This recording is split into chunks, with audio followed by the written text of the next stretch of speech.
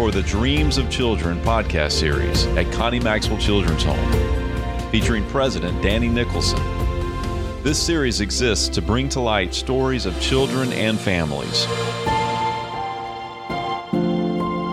I'm with Michael Leach, the Director of Department of Social Services here in Columbia today. This is Danny Nicholson, President of Connie Maxwell Children's Home. We're beginning a podcast for the Dreams of Children, and recently I had the privilege of meeting our new Director of Department of Social Services and was very impressed with his background, his experience, what he's communicating to South Carolina about taking care of children. And I asked him that day, Michael, would you honor me by joining me on our podcast to have a conversation about taking care of children? And of course, he was gracious to do that. So welcome, Michael, today. Yeah, thank you. To our podcast. Of course I will do this. This is exciting. Hello, everybody. It's a lot of fun to be in this child care work because there's so much need. And as you know, trying to reach those needs and meet those needs is a challenge every day. Mm-hmm. One of the things that I have found, Michael, since I came to be president at Connie Maxwell 2 years ago, is that the story of anything defines the person and the leadership. The story is such a meaningful part of helping us identify who we are and what we're about. And I was at the Duke Endowment. They featured you, I think, that day as an introduction speaker. And I listened to your story that day and why you're in child care at all. And I was very touched by your family, your story. And I thought on our podcast, I'd love to have you share that with our listeners. Why are you in child care? What's the story? Yeah, so it was interesting going into that Duke Endowment meeting. I knew I was going to talk about, the vision and mission of the department. And right before I got up there, I scrapped all my paper and just said, let's talk about why I'm here. What was the decision I made to be here, and how did I get into this work, right? Because this is, when you look at these jobs across the country, individuals in these leadership positions within child welfare, they don't last long. They are 18 to 24 month type jobs. And a lot of that has to do with the pressure of making sure children are safe, we're meeting their needs. And when bad things happen, a lot of times that's the first thing is, it's time for that person to exit. So when I came out to South Carolina, it's a huge risk to me and my family, but the rewards that our children and families in South Carolina could have and how I felt like I could help was outweighed that risk. And my wife and I talked a lot about that because she has said no to other potential job opportunities I've had in other states. But for some reason, something seemed to be right about this. I have a lot of passion for this work, and I learned about child welfare while I was a therapist at Vanderbilt University. So I was a marriage and family therapist and worked with children and families, and a lot of the children that came into my system were in the foster care system. So either their foster parents would bring them, their workers would bring them, and I had a lot to learn. I didn't know anything about this population and these young people and what they were going through. So that was my first introduction to the work, and then then I was asked to participate on an implementation of a new project around an assessment tool. And I got to learn about the staff on the ground in Nashville, and I got to meet them, and these people were amazing. They were absolutely amazing, working long hours and doing things, paying for stuff out of their pocket for these children, and just the care and belief they had in these children and young people, and the idea of making sure that they were strengthening families was there.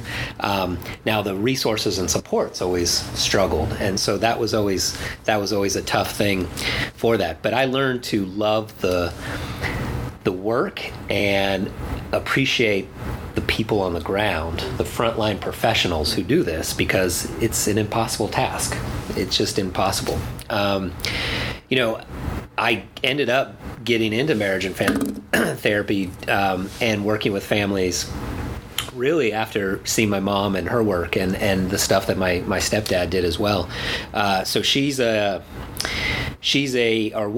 a forensic child sexual abuse investigator. So as I grew up, childhood up through college, she was seeing young children, a lot of times, who were victims of sexual abuse and horrific stories. And she would do that forensic interview and determine, if it were sexual abuse and if not. And then, I think that's hard in itself, but having to go in front of court and testify about what you're finding and having somebody question you and your work so that they potentially could get an abuser off, that carried a lot of stress and weight on her. As a child, you don't, as you grow older, you understand what you learn more about that work. And you hear these stories, and she wasn't talking to me, but as she was maybe talking to my stepdad or venting, and not specifics, but just the stuff that goes on that nobody knows about, all the abuse and neglect that happened there where I was living, and here in Columbia, and here in the state. There is so much of that. So I saw what that did to her, but I saw how much she cared and wanted to help. And a lot of folks who know her thought of her as an angel. She's always there helping people. And so I get a lot of, I guess, my passion and caring and belief that we can fix these things and improve these systems is because of her, right? The other component of all of this is that, my stepfather, who I've lived with since I was a baby, is African American. Again, as growing up, you start seeing the racial inequities and the racism that, he had to deal with, but as a family, we also had to deal with, being a biracial family. So I think that you'd hear and you'd see things, and that, when the whole idea of people talking about is racism, that, still alive, yeah, it is there. I mean, I've experienced it as a white male, because of that family situation and being able to see that. Nothing to the fact that, he had to go through and goes through every day. But that taught me, that taught me a lot about kindness, a lot about awareness. I think just from that upbringing, I think I am more, I see those things happening more. That's not something that, it's in my, it's in my periphery. I can see that stuff happening. And I'm aware of that. And as I learn more about, and you're always learning about the child welfare system, right? It's just it's ongoing, but the things, the decisions we make because of race that we may not be aware of. And the racial inequities that are in our system, not just South Carolina, but across the country, we have to think through as we're developing policies and doing this work that, everybody doesn't have it equal, and decisions are made based on race sometimes, and we have to really figure out how to manage that. So, I think growing up, a lot of, I was always taught, respect and kindness and treating, others like you want to be treated, and understanding,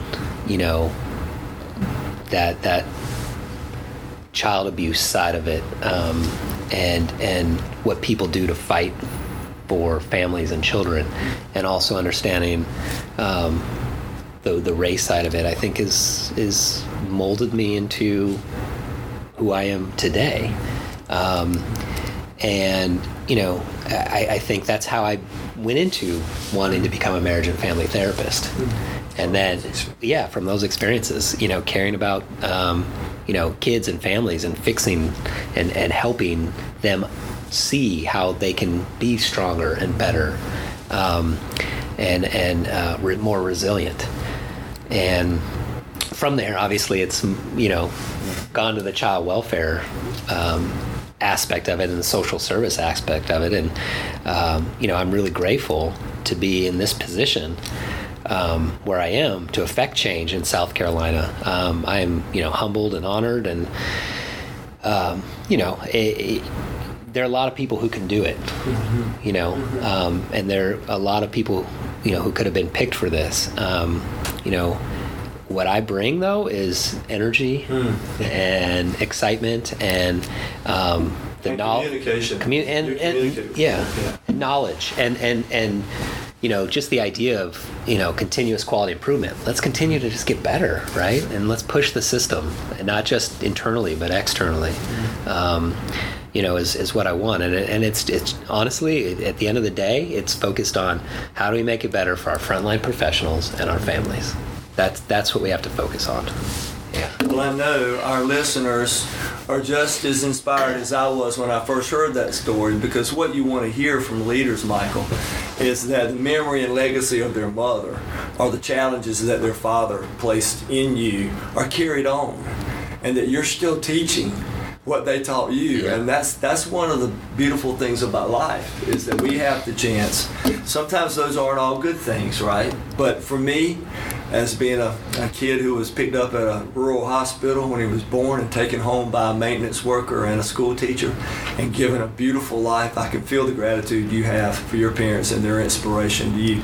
I know everybody's glad to hear exactly what I just heard. You've got a little better idea of what Michael Leach is all about, and Connie Maxwell, Michael is going to be doing all that we can to partner with you, to communicate, to collaborate with you in trying to help take care of children. Let me just ask in finality here, maybe just, is there a couple things that you can think of that you could share with our listeners that might encourage, that ways that we can help you as providers, ways that we can partner more, ways that we can bring about our sameness and the things we love more than our differences and fences and all. So what are some things, man, you could share that we could do? Yeah, I think we get caught up sometimes in our differences, and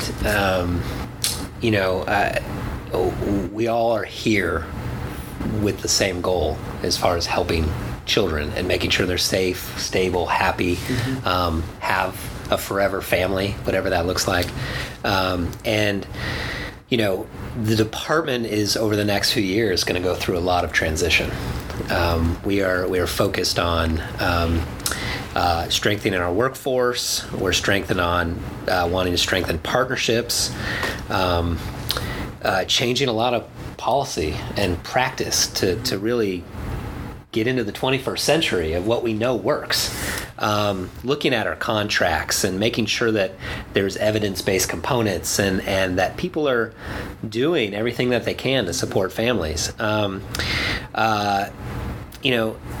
Making sure that children are finding safe and stable homes is key to this, and making sure they're placed appropriately and we're meeting their basic needs and we're building skills, and all of us are doing that together.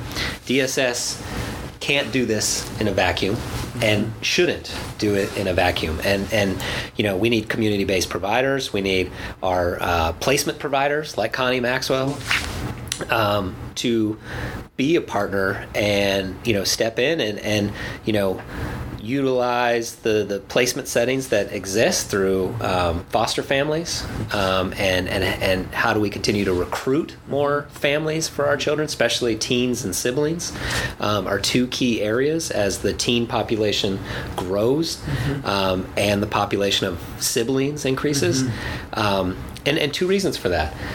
A lot of foster families come into it thinking, I'm going to get a, child, infant, and there might be opportunity for that. But these days, it is getting less and less. More and more older kids are coming into the system who have who have trauma, abuse, and neglect. More and more siblings are coming into the system, and we know when we have to separate siblings, how traumatic that is when that's the only person they have that connection to.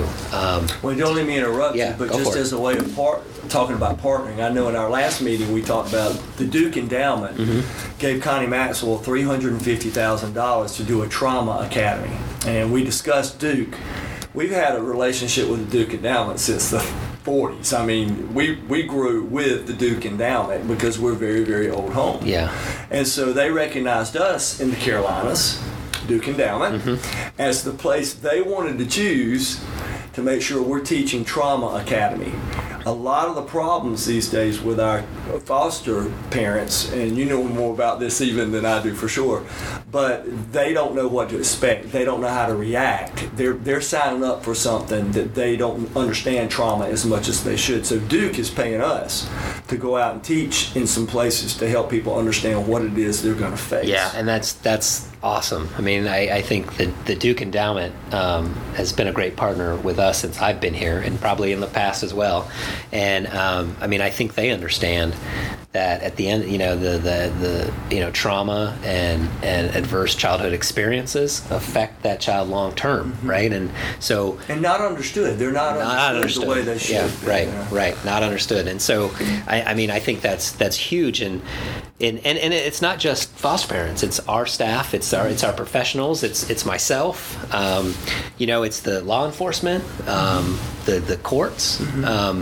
Everybody needs to understand and learn about how the trauma affects behavior and emotion, and how we're going to treat that child and effectively work with them so that they can heal. Well, not look at it as bad behavior, right, and throw them away, but figure out what is the wound and how do we get there. And the truth is, that has everything to do with whether or not we're successful in the future at retaining these foster homes and keeping kids in the middle of it. So I mentioned that because we're continuing to talk to the Duke Endowment with other larger parties and partners that we might be able to create something that they would fund together, all of us, in trying to address the challenges that you have before you. Yeah, I want to make sure that people understand the mission. So I'm gonna read it real quick because I do think that goes back to your question as far as how can our partners help, because I think everybody has to understand what we're trying to achieve, so that you can figure out the space that they want to help in. So, serve South Carolina by promoting the safety, permanency, and well-being of children and vulnerable adults, helping individuals achieve stability and strengthening families. So, I think if you were to break it down, I mean, the safety piece is one reason children come into the system. Absolutely. Or as part of the system, is that somebody is identified they're not safe. I think that there's a role for different providers and partners in different parts of this work, and I want to highlight the prevention side as far as you're a foster care agency. You have group homes and we have family care, women with children off the street. Right. Those kinds of. So you have this niche, this milieu that you have. But I do think that for you and others who might be listening, that there are folks in the community who are struggling in many ways. Poverty is a problem, and that affects, if you're having to survive. That's right. You may not be providing that support you need to your child, right? You're just trying to think about, how do I survive, right? And I think that we all need to be cognizant of that and really figure out, how do we strengthen those families, give them the concrete supports, the protective factors, the emotional support, the concrete supports, all those things that are needed so that they're not having to come into the system. Right? And whether that be benefits through other parts of DSS or community partners who have these things, I think that's something that, if you see, a family at church who is struggling, or building those relationships and befriending them and mentoring and figuring out what they might need, the support, so that they don't end up further into the system where a child is abused. That's right. Well, prevention, Maslow's hierarchy, not to bring up anything academic in this, but it's sort of simple to look at and think that if the only way you get to self-realization is that you can feed feed yourself and you're safe and you're clothed and you can finally get to that place where you can see it. We would like to be, of course, our goal should be to work all of ourselves out of a job. I mean, if we could take care of every child and family, I'd be glad to not have to work every day. Right. But so we're hoping that maybe we can feed more people. We're hoping that we can maybe give more job counseling and in our community and spread that out across. So up front, we don't have to take in brokenness or work with you on brokenness. We can make it whole before it happens through some of these things that you're talking about. And of course, we want to try, of course, to raise the money and do the things that we need to do to be able to help as large a scope as we can in doing that. So it just sounds like we are all, I mean, I don't want to act like Connie Maxwell. I'm the one sitting here talking with you right now, but I wanted to put a face on it, Michael. I wanted people to hear Connie Maxwell was reaching out to you in your new leadership role. We understand the magnitude of challenges that you have to face. We're leaning in. We care about it. Can we agree on everything? No. Do we disagree on some things? Yes. What does that mean to anything if we can't find a place where we can both together work on taking care of children? Because that's big enough and that's important enough. So that's why I came today and wanted to share with whoever listens. If there's 1,000 people, if it's 2, I wanted them to know the man that I've met and believe in and believe is going to do a great job for Department of Social Services. I mean,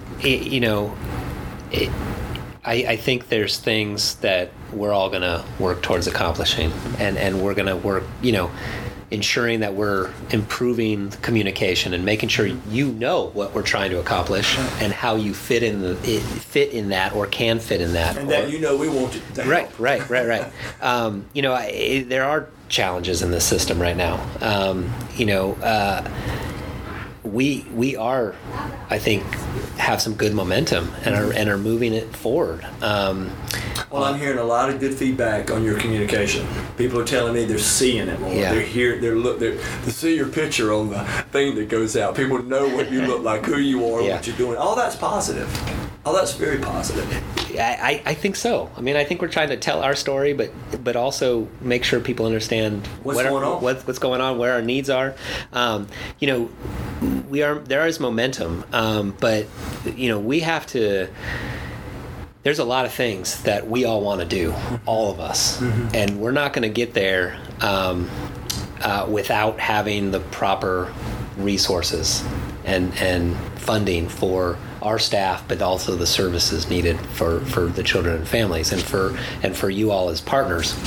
And so that's a huge priority moving forward, is making sure that we do get resourced to effectively do this job. I mean, these are our citizens, right? These are our our neighbors, the people we live to, the people at the grocery store that we see every day, and I want to make sure that we're all going to be better for every one of our citizens who is more isn't in a situation where they're struggling. We all are going to have more gains from that. So, well, let me just say this about the trust and confidence I think you're building through communication and being transparent, talking about things that are going on. I think over time that begins to move the needle on legislators, the public, and others, because when you make a new friend, it takes a little while to make sure it's consistent, and they keep saying the same thing and all.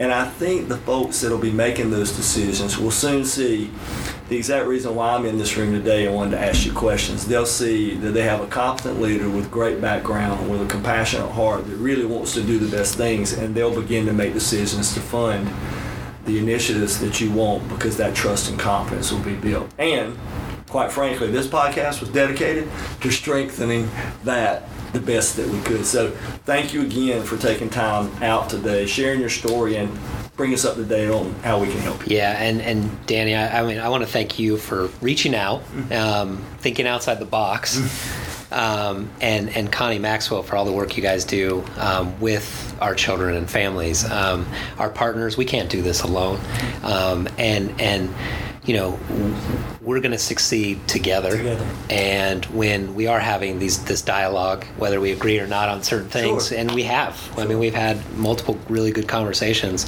But I think at the end of it, we come away with, here's some things that each of us can do to continue to move forward and do this better. And how can we help? If you can just drop the flags and the fences and all, and I know we can't, because those are real things, but how can we help children together, man? How can we find a way to make sure that nobody suffers any longer than they have to? And so that's my promise to you, man. I'm going to do all that I can to try to meet you there. And you've said that multiple times, and the answer is not so easy sometimes. That's right. Right? It's not, because sometimes it has to do with resources. I know you want to help. If I had this resource, you do it. I could give it to you, and you could do it. I could do it. I think though that just if we're focusing on that child and what that child needs, a family that's going to take care of them and help them be their best and believe in them and keep them safe, and that's the outcome. That's what we want. So we need to figure out all those steps and all those things we need to do together to get to that point. Child. Yeah, right. Yeah. Right. Well, thank you. And for all you listening, I know you'll be supporting Michael and DSS any way you can, and we won't mind you come visit us at Connie Maxwell and helping and supporting us too with taking care of children. It's a neat place. If you haven't been there, you need to go check it out. I mean, we pulled out all the stops and gave Michael the best lunch my wife could cook. So it was a lot of fun. And we're inviting you back soon, because you might need a little respite one day to get away and laugh and enjoy some lunch. But anyway, again, this is For the Dreams of Children podcast at Connie Maxwell, and we were delighted to have Director Michael Leach today. Wishing him well and looking forward to much success in taking care of children and families in South Carolina. Thanks again, Michael. Thank you. Thank you for listening to our For the Dreams of Children podcast. For more information about our ministry, please visit our website at conniemaxwell.com.